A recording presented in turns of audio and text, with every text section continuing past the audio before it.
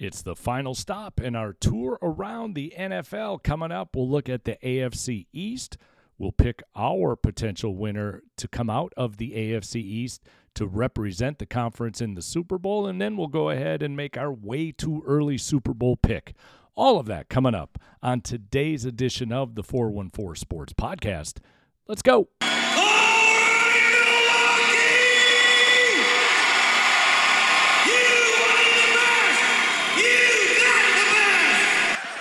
But instead, it's the 414 Sports Podcast, and it starts right now. 5, 4,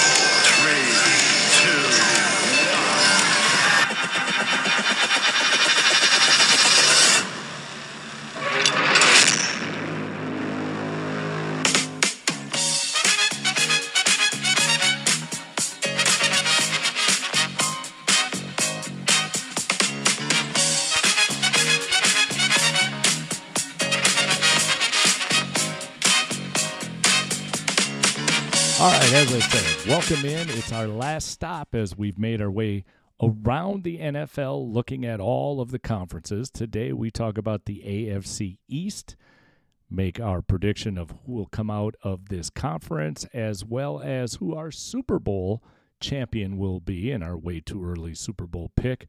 All of that coming up on today's episode. As always, thank you so much for joining us, whether you've done so on Spotify, Google, Apple, or any of the other 5 platforms we currently reside on. Please hit that like and subscribe button. We would definitely appreciate it. All right, so we talk about the AFC East. Now, this is a bit different than the mess that exists in the AFC South, but then again, not necessarily all that different. I think head and shoulders above everybody in the AFC East will be the Buffalo Bills. Now, that does not mean that there aren't questions going into this season with Buffalo. First of all, you have Josh Allen at quarterback, and Josh Allen made some huge strides last year under Brian Daboll as the offensive coordinator. Brian Daboll has left. Ken Dorsey will now be, the offensive coordinator. Ken Dorsey has never been an offensive coordinator. So what does he do with this offense? This offense that ran on cylinders that many people didn't even know existed last year with Buffalo under Brian Daboll. So Ken Dorsey, can he assume the role of offensive coordinator and keep the machine going, so to speak? And can he have the relationship that Brian Daboll had with Josh Allen? Can Ken Dorsey do that? So people will definitely keep an eye on that. Also in the offseason, the Buffalo Bills made a huge acquisition in getting Von Miller. Now remember, Von Miller left the Denver Broncos last year, went to the Los Angeles Rams, got his Super Bowl ring, then signed a massive free agent deal with the Buffalo Bills. The key for Buffalo now is who will be on the other side of Von Miller, since Von Miller obviously will be rushing off the edge. One name I want people to keep in mind, I don't know whether or not it will happen, but if you are a college football fan, especially a Badger football fan, you will remember this name, A.J. Epinesa. I hope I'm saying that right, from Iowa. He was a terror on the line. If A.J. is on one side, Von Miller on the other side, and A.J. can have the same type of success that he had at Iowa, look out, because that will be a formidable pass rush. And with all of the other elements that the Buffalo Bills possess, you have a team right now that could then find themselves on top of the division. Next up for me is the New England Patriots. There are so many questions again going into this season with Bill Belichick. Bill Belichick, with the fact that he will not either name Joe Judge or Matt Patricia, 2 guys who did not fare well, leaving the family tree, so to speak, to assume head coaching roles, who are now back to kind of rehabilitate their career. He will not state which one of those 2 will end up calling plays. Now, he's playing gamesmanship. Obviously, someone's going to call the plays, and it will probably be one of those two. And I would suggest that during the preseason, you're going to see both of them at some point calling plays, whether they alternate during the game, whether they alternate every other game, whatever the case may be. And you could ask Bill Belichick, who's going to be your offensive coordinator 6 times to Sunday, and he's not going to answer you. He's going to give you some evasive statement and then look around the press room and basically say, next. He's doing it, as I said, out of gamesmanship, because knowing what he has as far as the team goes, he's got to be a little bit coy. He does not want to give defenses the opportunity to begin planning, knowing the tendencies that either Joe Judge or Matt Patricia has.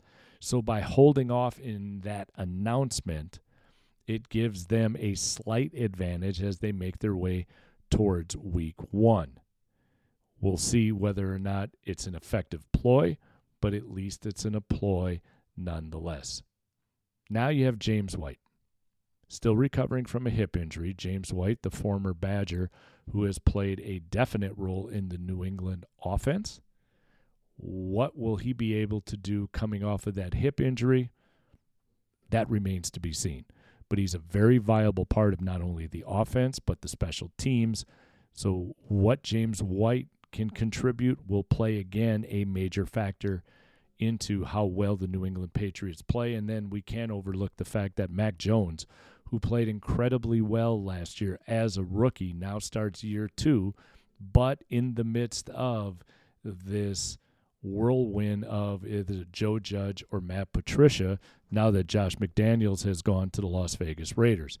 So will Mac Jones take the next step? Who knows? That remains to be seen, but those are just some of the eye-raising elements that the New England Patriots will be facing. Third this year, in my opinion, will be Miami. I think this could be the final year for Tua Tagovailoa in Miami. They went out and picked up one of the biggest free agents to play at the receiving core, one of the fastest in all of the NFL, and I don't know if Tua has the arm strength or the ability to get Tyreek Hill the ball. Tyreek Hill, I have a feeling, will be overrunning some of those passes. And if we see it early on, the question marks will start to fly.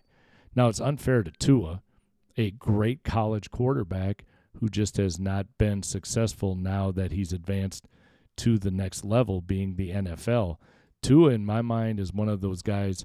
He's smart, he's athletic, he's capable, but I don't know necessarily he's your 1A, your starting quarterback. Tua, to me, is one of those guys that could find himself as a number 2 and be very successful and have a lot of longevity in the NFL as the number 2 quarterback, stepping in and filling in when the number 1 is injured, hurt, taking the week off, whatever the case may be.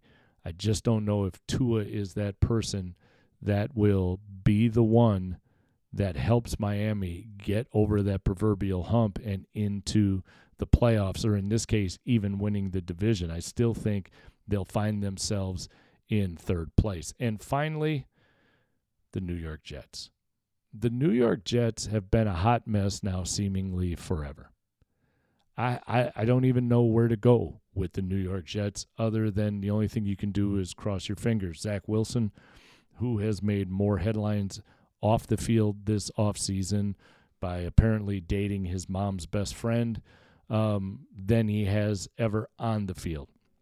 Will they be able to, in essence, shelter him and give him, again, the teaching that is necessary to take that next step from being a good college quarterback to being a good NFL quarterback?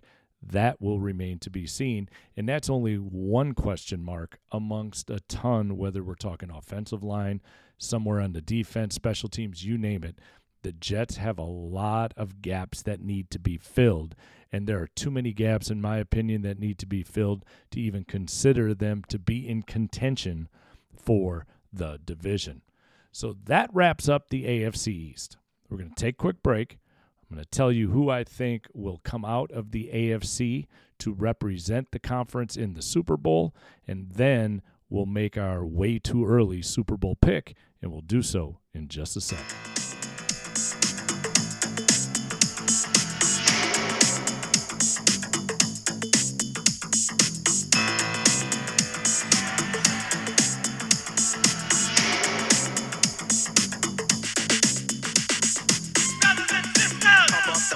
All right, so now let's take a look at who we think will come out of the AFC and represent the conference in the Super Bowl. And after everything that has been said and done as it sits at this moment, I will take the Denver Broncos. I think the Denver Broncos were a quarterback away last year from being a really, really, really good team. And they went ahead and got that quarterback in Russell Wilson. As much of the talk that surrounded Aaron Rodgers at points during the offseason, they went ahead and got Russell Wilson. I think it was the acquisition needed to take that team to the next level. So I will take the Denver Broncos out of the AFC. And if you remember, we had the Packers coming out of the NFC. So we've got Packers, Broncos in Super Bowl 57. I've got my hometown team against the Broncos, who possess a quarterback who played for our University of Wisconsin. This could be an epic game the way it plays out. Obviously, you hope and pray and wish, and because I'm going to do it that way, I will take the Green Bay Packers to win Super Bowl 57, and I think if they win Super Bowl 57, we will see Aaron Rodgers ride into the sunset. So that's our trip around the NFL. Thanks so much for hanging in there with us. We'll get back to kind of more of a regular schedule now that we've gone through all of these training camps, and college football's getting ready to start.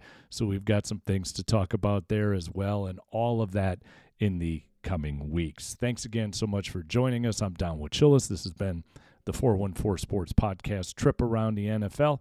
Hope you enjoyed. Take care of everybody. We'll talk to you soon.